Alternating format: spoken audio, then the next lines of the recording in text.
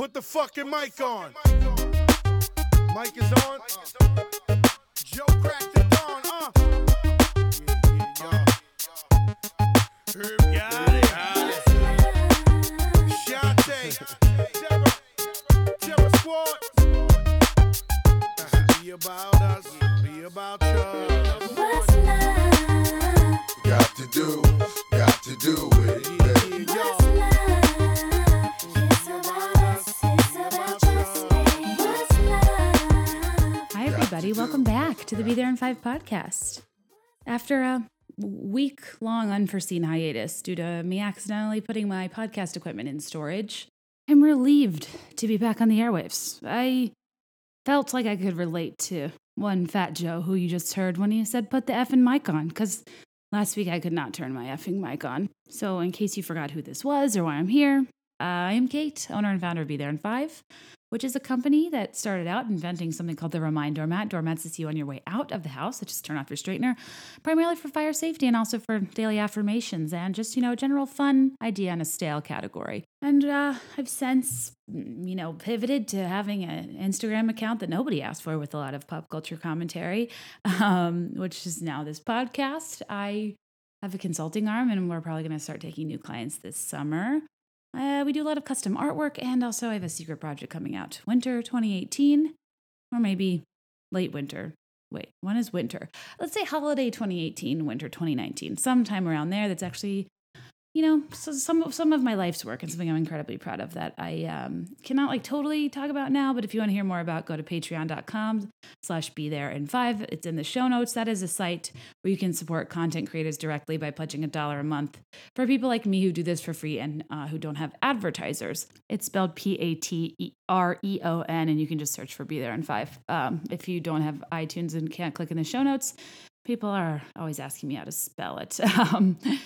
Anyway, that song you just heard, Fat Joe featuring Ashanti, my least favorite spelling, but a great song nonetheless. What's Love, L-U-V, a very 2000 spelling. That's not an abbrev you see very often these days.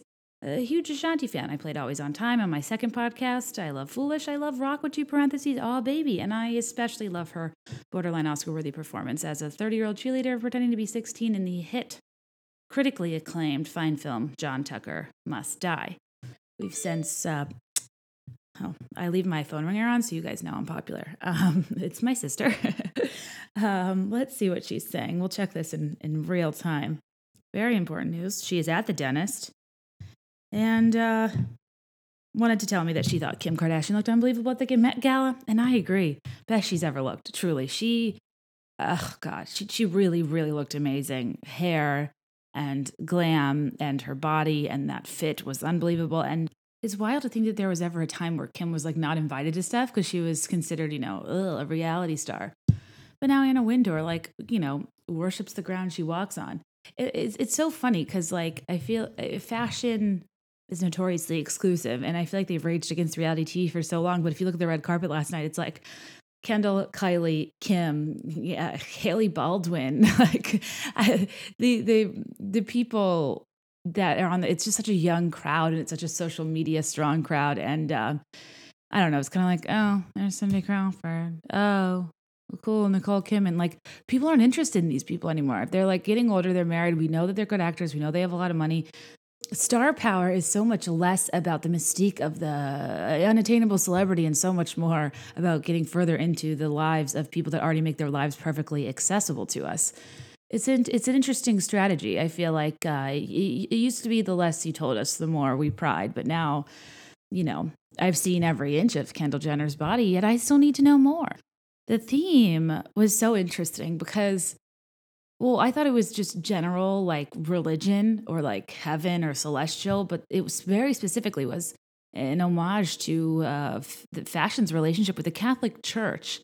So the entire red carpet was just being at the Uffizi. I mean, it was if you've ever been to Italy in Florence or Rome and kind of the tourist trap areas where there's all of those stands where they sell pashminas and, tiny figurines of the David and the Leaning Tower of Pisa. And then they have tea towels and aprons that are Michelangelo's The Touch and the ceiling of the Sistine Chapel. It looked like that. It was almost it was like a weird theme. Some people did it really beautifully, like Blake Lively's Versace dress took 400 hours to make. She looked stunning. She was wearing somewhat of a crown. It was very regal. It wasn't so much member of the clergy as it was like queen from the Elizabethan era, looking down on everybody for not being as wealthy or beautiful as she was. So she's adorned with her finest gold trimmed tapestry and just judging everybody who wants to convert to Protestantism. That's more the Met Gala's elite vibe. And I frankly am proud of Blake Lively, and I hope she inspires CW actresses everywhere that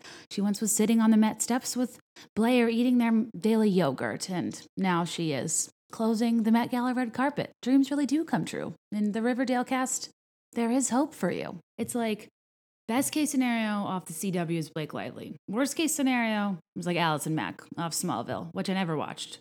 But, it's really eerie looking back at the subtext of her tweets now, because she's like, hey, at Eva Longoria, loving Desperate Housewives, Wisteria Lane, am I right? LOL. Hey, BTW, I have this women's empowerment group. You should really look into joining. It's awesome. But now we know the subtext is like, hey, girl, I'm in this super creepy, super rapey, abusive cult where men brand women, then keep them as sex slaves, and then I go on to abuse and capture other women into this horrible cyclical life where we're all brainwashed and don't know any better, and I ultimately have a future in jail where I'll comply with government officials so I don't have to serve time, even though I totally should serve time because I am a monster who roped other people into this mess. Anyway, TTYL. It's like, ugh, geez, Allison Mack. Not great. Anyway, back to the Met Gala. There's Rihanna, of course, like pontificating all over the red carpet in her papal version of a mini dress. That looked extremely heavy, and the handwork was incredible, but she kind of always goes for like the wow factor, the costume factor. I feel like I can't even like say best and worst dress at the Met Gala because that's not really like the point. Because the people, like there's Giselle, for example, she was wearing like a silk yellow gown. I mean, she was like Kate Hudson's, infamous buttercream number at the DeLauer Diamond Gala and How to Lose a Guy in 10 Days, which taught us that if you have one glass of champagne very quickly, you will in fact lose your composure and therefore lose your slot at Composure magazine, because you will get on stage and you will sing Carly Simon and be incredibly charming all the while. I freaking love that movie. I always felt like her really stiff, boss with the black hair and the chin bob and the alabaster skin. I always felt like her teeth were a little yellow. If you're gonna go like alabaster, like Addams Family, jet black straight hair, you gotta whiten your teeth. This podcast is brought to you by Smile Direct Club. Just kidding. That'd be awesome, though. I'll take your money, Smile Direct Club. The teeth whitening service Kim Zolciak Bierman was hawking at me for years, like recently went under. Like, no wonder if you're like, well, it's normally $1,000, but they're doing a promotion. In the next 20 minutes, it's half off. And if you use code Brielle, it'll bring the whole total down to $19.99 because you won't even be getting anything. We'll be shipping you a box of air because if your lips are as ginormous and poorly sized relative to the size of the rest of the features on your face, you can't even get a whitening tray in your mouth because your lips block your teeth. So, yeah, sorry to hear about that Atlanta-based whitening club. What was I talking about? Met Gala, yellow dress. Oh, yeah, Giselle.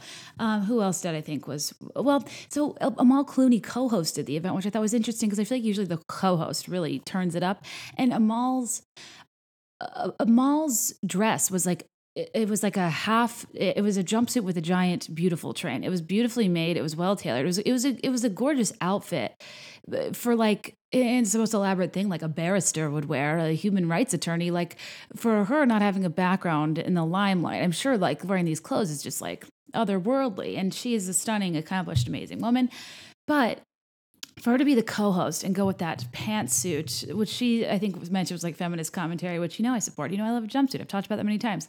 Just something about, like, from the back, I was like, oh, yes, Amal brought it out. And it was like this huge, elaborate train. And then she turned around and she had like a satin navy pant. And I just thought it took away from the train. I didn't love the look. I didn't think it was well balanced. It almost, I don't know. I could give my fashion 2 cents on what I think would have made it a more balanced or statement piece of work.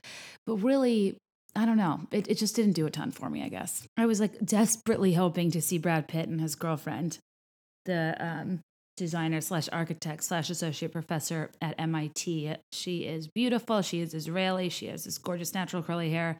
Obsessed. Cannot wait to see her out and about, though I wish she would try to do better than Brad Pitt.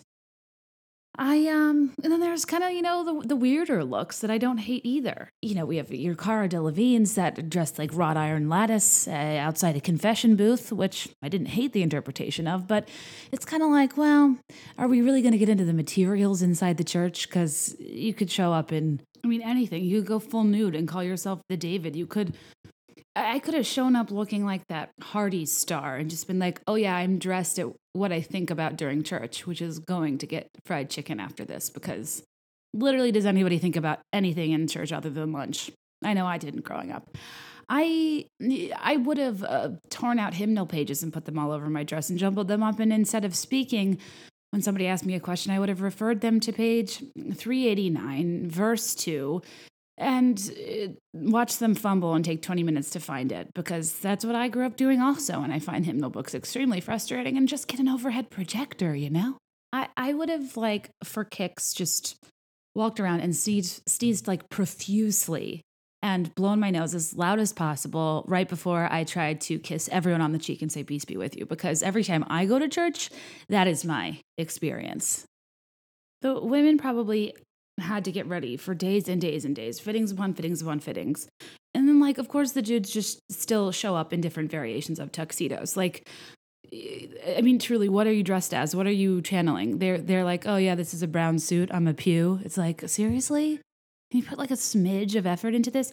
I guess menswear's tough. It's limited in scope, I suppose. And when you're at a costume gala, forgive me, but I think tickets are wasted on male attendees. And I don't mean the designers. I just mean include more women, invite more women, invite women in different phases of their career, invite up and coming talent. I don't know. It's just the paradox of the consumer of arts being historically a pretentious world, a world that is exclusive to only those who have a lot of money, to being of high society. The consumption of art is very different from the artist. And yes, some artists find themselves in great fortune and great wealth, but I'd argue probably a lot of the best art happens at the onset of a career when somebody is lesser known and making art from a more emotional and less commercial place. And I just think that if we really do care about diversity and care about supporting women and all of these things, let's get some of the lesser known designers out there, celebrities, have a contest, have people submit designs to you, just trust somebody else. I guarantee they'll even try harder than some of the big fashion houses because it could be their big break. I just think it'd be so cool to be in a position like that and it gives someone a chance. I have goosebumps thinking about it. Looking at Taylor Swift in Arizona going to visit a children's hospital. Obviously it's amazing for the children, but if people are like, oh, she only does that for press, I'm like, I don't think so, because can you imagine how the absolute joy you would feel every day, the people you met that just desperately needed some uplifting or desperately needed the help, every single day you could give that person one of the most pivotal, biggest moments of their entire life. You could start the story that they are going to tell everybody for years to come. I know that's a huge burden for a lot of celebrities and it makes them go crazy, but I do think there's people that do it well and take it with grace and take their responsibility seriously. And say what you will, but I think Taylor Allison Swift appears to be a very nice person and does a lot for her fans, especially those that are in less than desirable positions. Fingers crossed she will hear about me being in my sublet without cable and take pity on me June 2nd, actually, at the Reputation World Tour and invite me into the rep room. Can you imagine? What a 30-year-old woman meeting a 29-year-old woman that she's obsessed with how I would act. What am I going to be like? I've looked up to you for years. Oh, I hope to be you when I grow up. No, I hope to be you when I Benjamin Button. I already could have been you and I'm not. So what am I going to say? Love your tunes. Want to hear the version of Love Story I wrote for my husband? It's about when we first met. You're going to love it. It's a classic Romeo and Juliet, and it goes a little something like this. We were both young when I first saw you, standing by a mechanical bull, and you were there, with a Bud Light inside parted hair. City lights, see a taxi, you hail down. We hang out till you saw a pizza, said hello. When margarita sliced to go. I said, guess my name, it's one of the presidents, and for some reason you said Rutherford B. Hayes.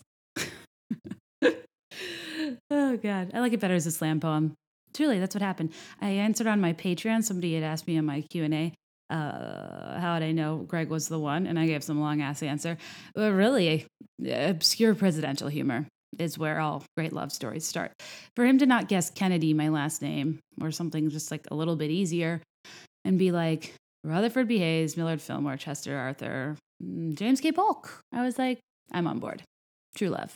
Anyway, what was I talking about? Oh, men at the Met Gala. Actually, the Black Panther, Chadwick, he brought it in terms of having theme relevant fashion that wasn't just a regular tuxedo, but like looking at, a dude putting on a jacket and some slacks compared to Sarah Jessica Parker in full commitment of a true lover of fashion, wearing what appears to be a 75-pound headpiece. And next photo, it's like, oh, wow, is that an embroidered cross on Trevor Noah's shoulder? Like, no, come on. Anyway, I also was, it's interesting, like, no one on the internet seems like remotely mad about this. And I don't know, I'm just kind of surprised this day and age, everyone's got their 2 cents, but nobody seems bothered that Rihanna dressed as the Pope. Nobody seems to think it's sacrilegious. I mean, remember when Madonna was like writhing around with wearing rosaries and people thought she was the Antichrist?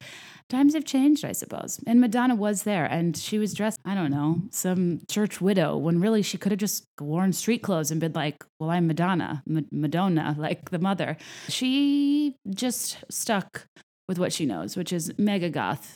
Wait, I just thought, oh my God, this made me laugh so hard. My husband, so, okay, long story short, my husband and I got into a lengthy, heated discussion because he was trying to tell me that Lorde from New Zealand of, royals and Greenlight fame, definitely dating Jack Antonoff, even though pretends she isn't.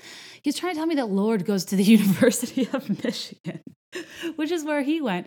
And people from Michigan, period, and especially people that went to University of Michigan are like very Michigan proud. They're like Tim Allen, pure Michigan, God's country, whatever. Like, yeah, I get it. Michigan's cool. Looks like a mitten, has trees, rolling hills. It's fine. It's nice. Virginia's gorgeous too. We just aren't like so hardcore, like Virginia or bust. Like Michigan people are really, really proud. And I don't know if it has to do with that Tim Allen campaign, but that is my best guess. And anyways, he was like, yeah, Lorde goes to the University of Michigan. I was like, no, she doesn't. She's like 19. She tours around. She's from New Zealand. She is very busy. I was like, Lourdes Leon, Madonna's daughter, goes to the University of Michigan. And so does Haley Mathers, Eminem's daughter. He was like, Lourdes. No, I saw it. It says Lorde. I'm like, yeah, her name looks like Lourdes, but it's pronounced Lourdes. And he's just like, no, she alternates between promoting melodrama and going to her liberal arts classes in Ann Arbor. And it made me laugh so hard because it's like, he's vaguely in the know, like with celebrities and pop culture, because I talk about it, but he could easily mix something up. And, Lorde is Lorde. And I don't know. It just, don't you love, like, there's a How I Met Your Mother episode called like, what'd they say? It was like a knowledge gap, like things you just never really, it's for some reason, no one ever corrected you and just always thought or never got brought up. And you learn way too late in life. Like when I have no idea why I thought this, but when I was a senior in high school, I, for some reason, thought the word rejuvenate had a Spanish pronunciation. And I really would go all in with the H sound for the J. And I was reading out loud in class. And I said, so-and-so rejuvenated something else. And people just looked at me and I was like, okay. And then I read further into the topic, said the word again. And it's not like I was, the class clown going for funny ha-has. I was very earnestly reading because I follow directions and I do whatever teachers tell me to. And after class, a friend said, do you think it's pronounced rejuvenate? And I said, is there any other way? And bless her heart, I had no idea. It's like, I don't know, some people say intensive purposes, or I think for the longest time I thought it was PRE space Madonna instead of pre-Madonna. I mean, I think I thought the world, like the olden days, were actually black and white, and like Technicolor came out when The Wizard of Oz did, because at the beginning of the movie it's like, no, in Technicolor, and I was like, oh, I got it. Okay, so like old days, like with all the black and white pictures, that was like pre-tornado, post-tornado, they dye the irises in Dorothy's eyes. She gets ruby slippers. There's some monkeys flying, and bam, your eyes reflect light in a different way that sees a color spectrum. I think perhaps the word, Perhaps the worst is something I thought of recently. You know those memories that you wake up in the middle of the night and you absolutely shudder and you have no idea why it came in your mind, but you're mortified. When I was little, I thought like I didn't know. I didn't understand why they poured blue liquid in like the pad and tampon commercials, and I didn't have like family life maybe till I was like 10. And my sister's friend was over. Oh my God. And clearly she had tried to flush a tampon down the toilet, which I now realize as an adult. When I was 7 or 8, I literally like went through the house being like, there's been a murder. Like, oh, somebody's bleeding. Like going to get my parents. Like the girl was in the next room. I'm sure she was mortified. And I just remember like going to my mom, like, Mom, there's blood everywhere. And I remember my mom being like, okay, that's fine. Like, it's just trying to get me to shut up. And I was like, sheesh, trying to be a first responder around here, getting shamed. And I just cannot believe that didn't register with me till like 20 years later. Actually, wait, I just thought of the best example of this, of hearing a story and processing it in your brain, and it comes out later and you're like, that doesn't sound right. Best exhibited by, sorry, Kelly, another story about my sister. I want to say she was driving age, and a family friend asked if she could ski, if our family went skiing, and she promptly informed them, like, no, we actually don't ski because my dad, he messed up his knee when he was younger skiing in Saudi Arabia. We all know the world famous alpine, stunning, rolling, snow-covered hills of Saudi Arabia, but he was in fact in Austria. And to be fair, the last syllable was the exact same, and he had been to Saudi Arabia before, and it's probably a story he just told when we were younger, and you jumble it in your brain, and then you process it out later, and you're like, whoa, that doesn't make any sense. Oh, God, good times all around. What was I talking about? Oh, yeah, the Met Gala. I think for me, I loved all the headpieces. I thought they were so beautiful. I loved the halos. I loved the crowns. I mean, I don't know. It's very hard to wear something heavy on your head. We've all pretended to be models. We've put books on our head and been on the catwalk. We've, just like that Tyra Banks movie, Life Size. We, is that the movie? Did she give Lindsay Lohan like modeling advice or something? I don't know. That song's awesome. Shine bright, shine far, don't be shy, be a star. Editor's note, I cut out me singing that entire song. I stepped away from recording and played the back. I was like, what were you thinking? What was I talking about? Oh, the Met. Yeah, I love the headpieces at the Met Gala. I've always wanted to wear like a full-on serious like headpiece or crown. I think it would be really interesting. However, it would be stressful because if I remember Picture Day correctly, which clearly I do because in the episode Tall, Dark, and Handsome, I do believe I talk about school picture day for like 10 minutes. You all know the sensation of that headband-inducing migraine when the sides are just a little tight on the old noggin. But, if you don't wear your matching fabric-colored headband to your adorned turtleneck underneath some sort of Peter Pan collared jumper, then you're just not going to look as fierce as you want. I could never even suffer through an updo at the homecoming dance or prom with like 36 bobby pins and some sort of a bun that resembles, tugboats lose stools after he's had a rotisserie chicken. Oh my God, that's so gross. But truly, people just have piles of crap on their heads. Like, ladies, can we just stop getting updos? Can we just get like a nice tight chignon? I love a high pony. I love a top knot. I love a downdo. I love something half up. I guess it's like a rule of thumb. If you go to a hair salon and they hand you like an 11 by 14 hardcover book that's probably from the 90s and tell you to pick out your hairstyle, and there's a woman with a bright like purpley red pixie cut on the front cover and it says something like hairstyles for the whole family. In general, I'd say run.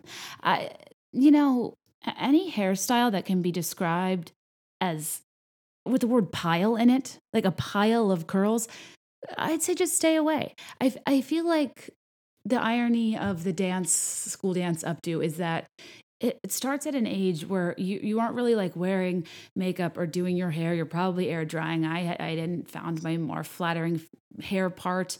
I had never worn a stitch of makeup. And so my hopes were so high for this dance. I thought I was just going to look beautiful. I was picturing Julia Stiles in what's it called? How to Lose a Guy in 10 Days. 10 Things I Hate About You. Well, of course, she tends the prom with Heath Ledger and has actually a gorgeous pile of gelled curls on the back of her head.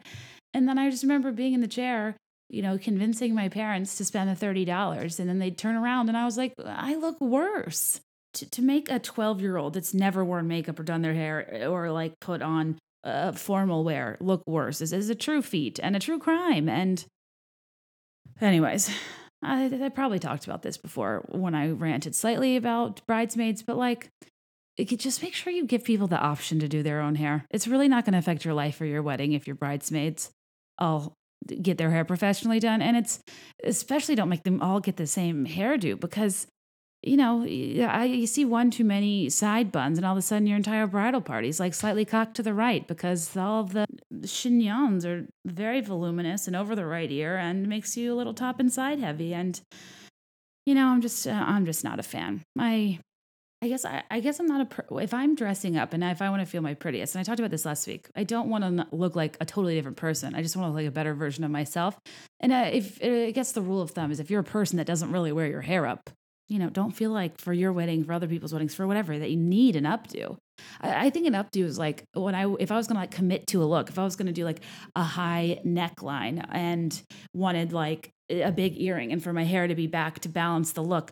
But if it's a day when you want to look like absolutely incredible and you're just not used to seeing your face with your hair a certain way, don't wear it that certain way just because other people do. You feel like you have to because you're not going to look back and like those photos. I can tell you from experience. I had a bit of a hair blunder on my wedding day and you can't really tell because my hair was like long and down and whatever. But I had this like piece of jewelry that was supposed to go like up on one side and it was supposed to look a lot more formal, but I forgot it on my way to the church. So then like my hair's just down. It's like, God, I'm so frustrated. I'll get heated talking about it. It hasn't even been a year and I'm not over it yet. But yeah, even like speaking of headpieces, with my wedding, I made a last minute decision to wear a veil at my ceremony because it was in like a 14th century cathedral. It was very traditional, very Italian, very beautiful. But my dress was a little bit more modern. I honestly thought it would make my mom happy. So it was like kind of my surprise for her. So, naturally I do what any high-end, high-quality lover of fashion does. And I go on the internet and try to find the cheapest possible cathedral veil from China. I find one that's 10, maybe even 12 feet long. It's under $30. They can get it to me in 2 days. And much to my delight when I received it, it was just a giant piece of tulle that had some lace appliques glue gunned onto it. That said, you really can't tell. And I am so glad I had it. I really did not want to veil because the concept of having it in front of your face and stuff really bothers me. I don't like that. But nobody really does that anymore. It didn't like the father used to lift up the veil and present the daughter. It's like, I don't know. It's like, what's it called? A dowry, like, I present to you my daughter, and I also will give you 4 acres of fertile pasture and my 2 best water buffalo. It's like, no, come on. That's not really like customary in the States anymore, though it is in other cultures. And I know this because I do watch 90 Day Fiancé. And have I talked about that on the podcast yet? I mean, it's not in season right now, but holy best show on TV. Anywho, why was I talking about? Oh, my veil, right. Hard to wear a headpiece. I was late to my ceremony before I forgot my veil. And then people thought it was kitschy, like, oh, be there in 5. And I'm like, no, I actually wanted to be on time to my wedding. Forgot my veil, then like I just slapped it on, and within like a few minutes of being at the altar, I was like, Kelly, fluff my veil. And I was like trying to tell my sister to like fluff it because, what's the point of the drama if it's not going to be laid out nicely? And she's looking at me like not knowing what I'm saying. And the priest is trying to say hello to me. He's trying to greet me at my own wedding. And I am ignoring him accidentally and side-eyeing my sister and being like, this veil is not looking as fierce as I want it to. And I just, oh God, it was so embarrassing. My ceremony was clunky. It was an Italian-speaking priest. The Catholic marriage process out of the country is very lengthy. Italy's very traditional. I was already a little bit nervous and felt like I wasn't allowed to be there. And then my sister tries to fluff my veil, but then steps on my veil and then she pulls. So like the barrette pulls down. So all the photos from the back, it's like crooked on my head.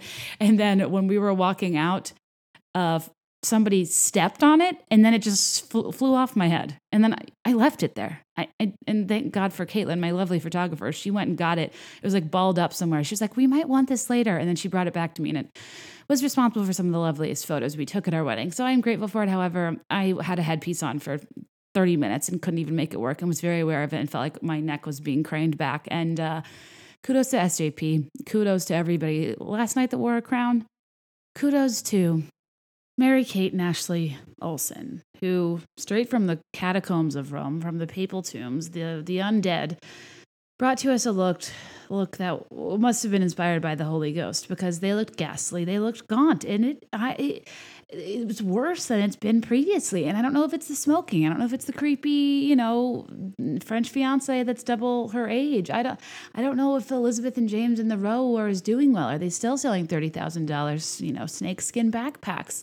And trust me, I respect that they want to put their brother for sale, one Buffalo, two Buffalo life behind them, and not be child stars, not be Michelle Tano. Never say you got it, do it again. But I don't know. There needs to be a balance, I think it's nice when people kind of lean into their past a little bit while also, moving forward. And they've just tried to do such a 180.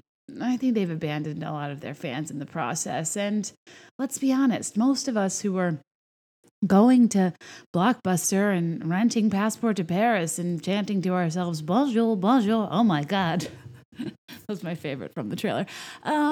Most of us probably aren't of the affluence that would allow us to afford clothes from the Row. And I don't mean to overly typecast, but I mean, the closest I ever got to that kind of wealth was just watching It Takes Two. I mean, Alyssa Calloway's life was like one I had never seen. I was obsessed with her. I was not as into Amanda Lemon. I was very scared of the butt kisses. They practically collect kids. And that piano scene, it's like, that is the most iconic scene in film. When Amanda is pretending to be Alyssa, and she is given escargot, and she's like, this tastes like a balloon. And then the guy's like, it's escargot, ma'am. And she's like, all this money and people eat slugs? And then she goes into, Clarice Kensington asked her to play on the piano, and she's like, I would be delighted to play for you a selection from Chopin. It's just like, oh my God. That's so classic. I could recite that whole movie probably too, along with How to Lose a Guy in 10 Days. Kind of a random pairing. I also could probably recite, speaking of church, Holiday in the Sun, because let's face it, that movie it's pure art. It's perfect. Honestly, Holiday in the Sun, the Mary-Kate and Ashley film from their later years, it has everything. I feel like I sound like Stefan. This movie has everything. High-speed jet ski chases, ancient antiquity smuggling, going on day dates with strangers that are probably murderers, goober-like parents, and really powerful quotes like, that guy has earrings. You know what that means? He loves pain and he's bought jewelry. Was that a good Stefan? Stefan's like my favorite SNL character of all time. If you don't know who that is, please look it up, because that's embarrassing that I just did that. I love it because Bill Hader said it's based on a real character. It's based on a barista he met in Chelsea that wore Ed Hardy and had Pete Wentz bangs and just had talked in that voice, and exclusively only went to New York hotspots in weird underground locations or converted Brooklyn warehouses. And I don't know, I just think it's the funniest thing ever. But yeah, the movie, I don't know. First of all, Brianna Wallace Brianna Wallace is one of the most important movie characters in my time, in my life, because it's a young Megan Fox, and she's such a classic bad acting mean girl that would never exist in movies now because we can't promote bullying. But the thing about the Brianna Wallaces of the world is that it really made us all on the other side stick together and make sure she didn't get Jordan, because she famously said, well, that she's Brianna Wallace, as in the Wallace department store Wallaces, and I get what I want. And this summer, I want Jordan. I mean, dang, girl. She had these really, I don't know. She had these really mean catchphrases. Somebody would walk by and be like, hey, what's up? And she'd be like, not my temperature. Clearly your temperature is up, because that was a sick burn. Brianna Wallace, you are a queen. I love you.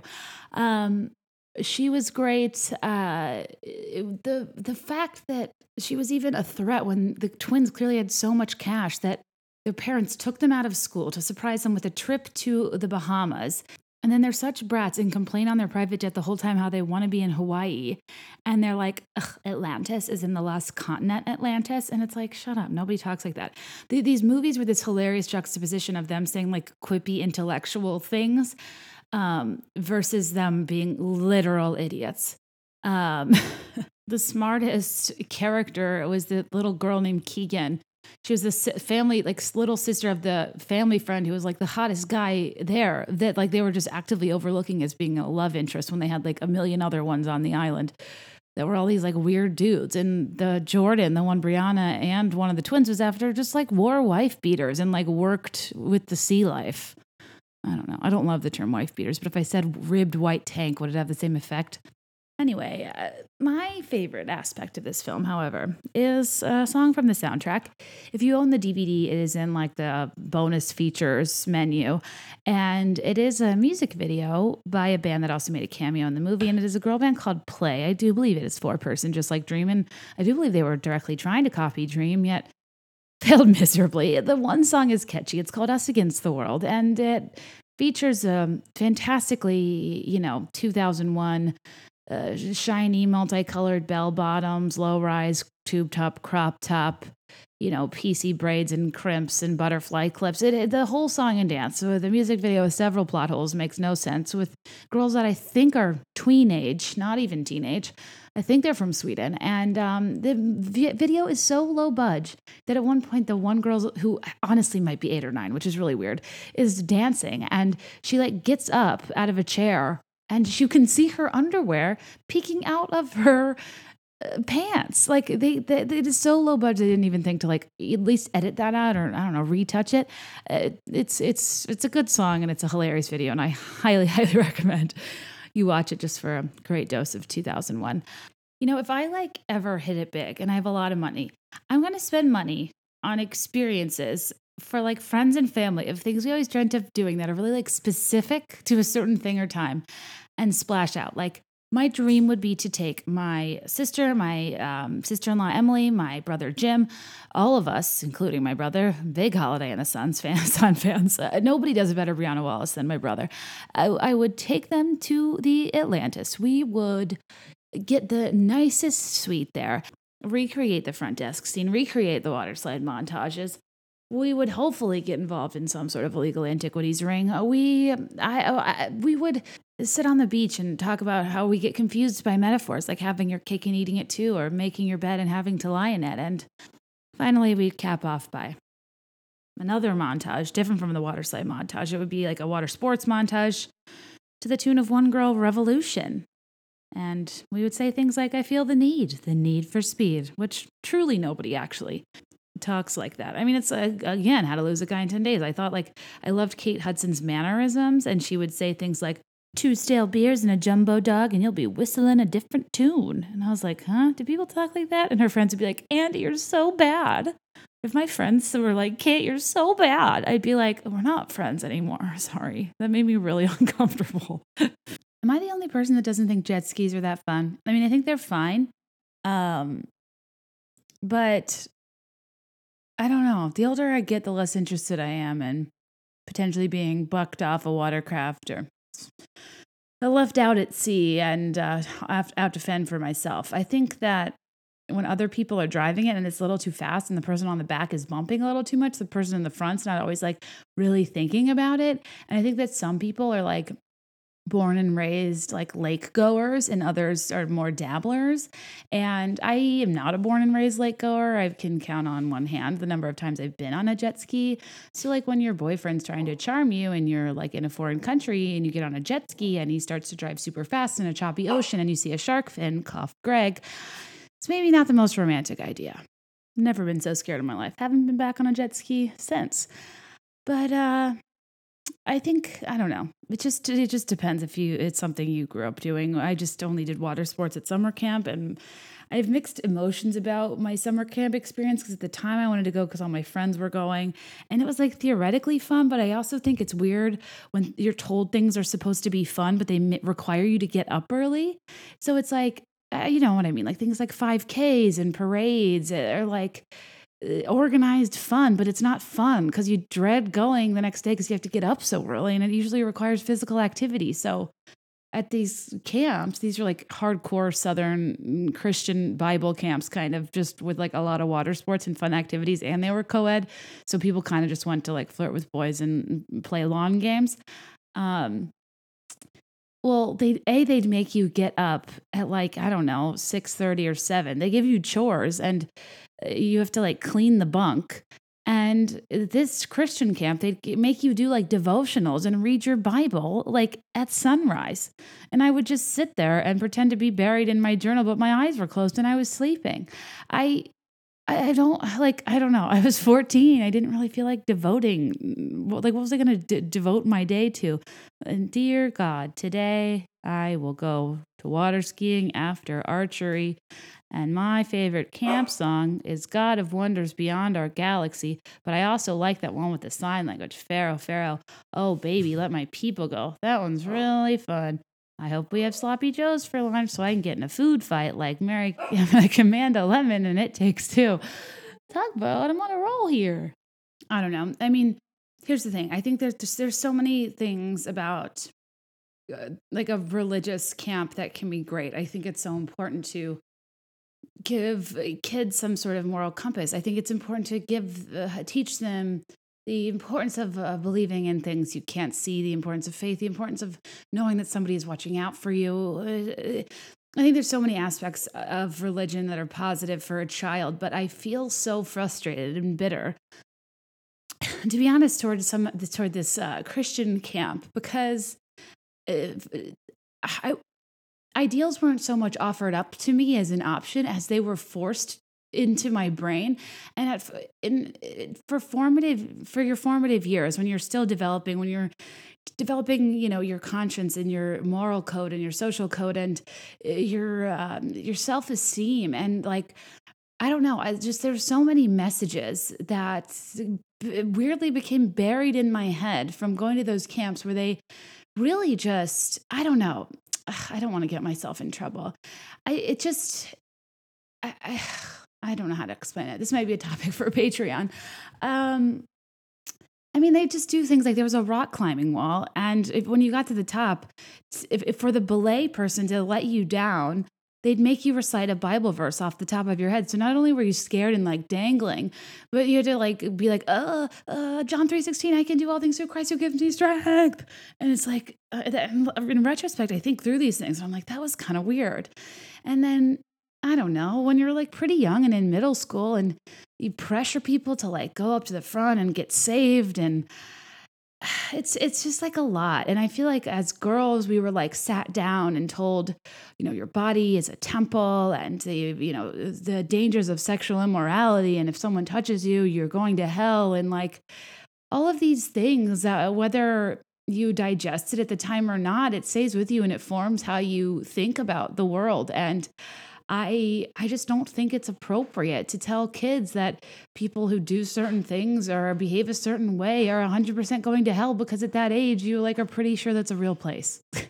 And like, I don't know if it is or not, but like that's a fear tactic. That's something I don't know. That's not the way. I don't know. I feel like certain other people's beliefs and ideals were planted in my brain during a formative period in time, which then robbed me of having my own natural instinct reaction or judgment on certain people, things, or behaviors, because when I was still forming my own opinion, somebody told me their opinion and presented it as fact. And I spent my whole life trying to fight the artificial instinct that I was told. Does that make sense? Like, I almost just wish I could have gone through the world I don't know, having my own natural reactions to things from the person that I am empirically, that I was born, that my parents taught me to be. My parents are they're much more flexible. They're blank slates. They're like, here are the tools and things we believe in, the things that make you a good person, but you also need to have your own experiences and learn things for yourself. And they just they were strict, but they weren't like scary or threatening. And these church camps, they really scared me. Because when you're threatening to take somebody's TV watching time away, or that they can't go to volleyball practice or whatever, those consequences are a little less severe than telling somebody, I don't know, that their soul is damned should they French kiss a boy. And also looking back, given how many people deal with abuse, and I can't even imagine how many girls, when the counselor sat us around and like told us we were bad people if anybody touched you, like the dialogue was like, it was never, there just should have been such a dialogue around like sexual assault and defending yourself and what is and is not a sin when you are and are not responsible. Like, I just think a lot of people who had made mistakes or perhaps gotten to themselves in sexually precarious situations at a young age just left there feeling pure shame, misery, and guilt. And it really should be more about forgiveness and self-forgiveness and grace and moving forward. And then that's just not what I got from that. And I think it's important. And I guess, sorry, this is a very heavy topic, but it's something I've been thinking about a lot lately, and I don't know why. Maybe it's because, like I talked about a couple podcasts ago, I'm always trying to reconcile what the way I'm acting when I'm not happy and I'm acting like I'm happy, if it is like me just being polite and wanting to be a nice person, or if like then that's actually something I want, or just me feeling like that's who I'm supposed to be acting like because I can't be difficult as a woman or whatever, like. I just have spent a lot of time analyzing the way I am in an effort to kind of deconstruct some of the things that I don't think are the most productive for me, that don't serve me. But anyway, it's not like I'm permanently scarred. I'm fine. I did have a great time at camp in general, but you just think things more in depth later and you're like, that was different. But, and the weird part was it was kind of like such a personal experience, and there was such an openness that how they talked about religion at the camp, and like they would, make you get saved and all this stuff. But then you'd go home and like that, it was just kind of limited to that microcosm, and it wasn't really normal to talk like that. So like you never really told anybody what went on or what you did. And so then you kind of like tried to reconcile your two worlds privately, while slowly over time just getting less and less religious, as time went on since I left camp, only to go back the next summer and realized I was going to hell again. And it's a rough cycle. But perhaps the best is like me coming back and just all of a sudden having these like random extreme beliefs out of nowhere. Like I remember my sister told me that one of her friends was like drinking at a party, and I was like, they were drinking. And I like pulled her aside and I was like, if you drink, you go to hell. You need to tell her. Like I was like witnessing. And she's probably like, no, you're going to hell because you cried murder throughout the household when my friend tried to flush her bloody tampon. Good times all around. I've told some fun stories about Kelly today. Sorry, girl. Love ya. But anyways, didn't mean to get so serious. I should get going. I'm going to end on a lighter note on an important song I discussed earlier on a video I hope you look up on YouTube. I'll put it on my Instagram, @BeThereIn5, FIV. Give me a follow. Tell a friend. And, I didn't mean to talk about the Met Gala for 30 minutes and then Holiday in the Sun for 10, but what are you going to do? Tugboat needs me to take him outside, and I'm going to get going. But go to patreon.com/BeThereIn5, pledge $1, support me to keep going, hear about all my hopes, dreams, fears, regrets, secrets that I share with kind of this closed group. And I will be back next week. Please always message me any questions or topics you want me to discuss. Otherwise, this is what happens. I will just keep going. I will talk. I'll like do a full 30-minute recap of like Billboard Dad next week if you don't tell me other things to talk about, because this is what interests me. Okay. Hope you have a great week. Love you tons, and enjoy the Nordic musical tween stylings of none other than the 4-person girl group Play. And to all of you out there who support me, I love you. It is us against the world. Let me know your thoughts, and I'll let you know mine. I'll be there in 5. I swear. There is no one else that I can say this to, and there is nothing better than to talk to you. If you have a problem, I'll be here for you. 'Cause girl, you always know that it's us against the world.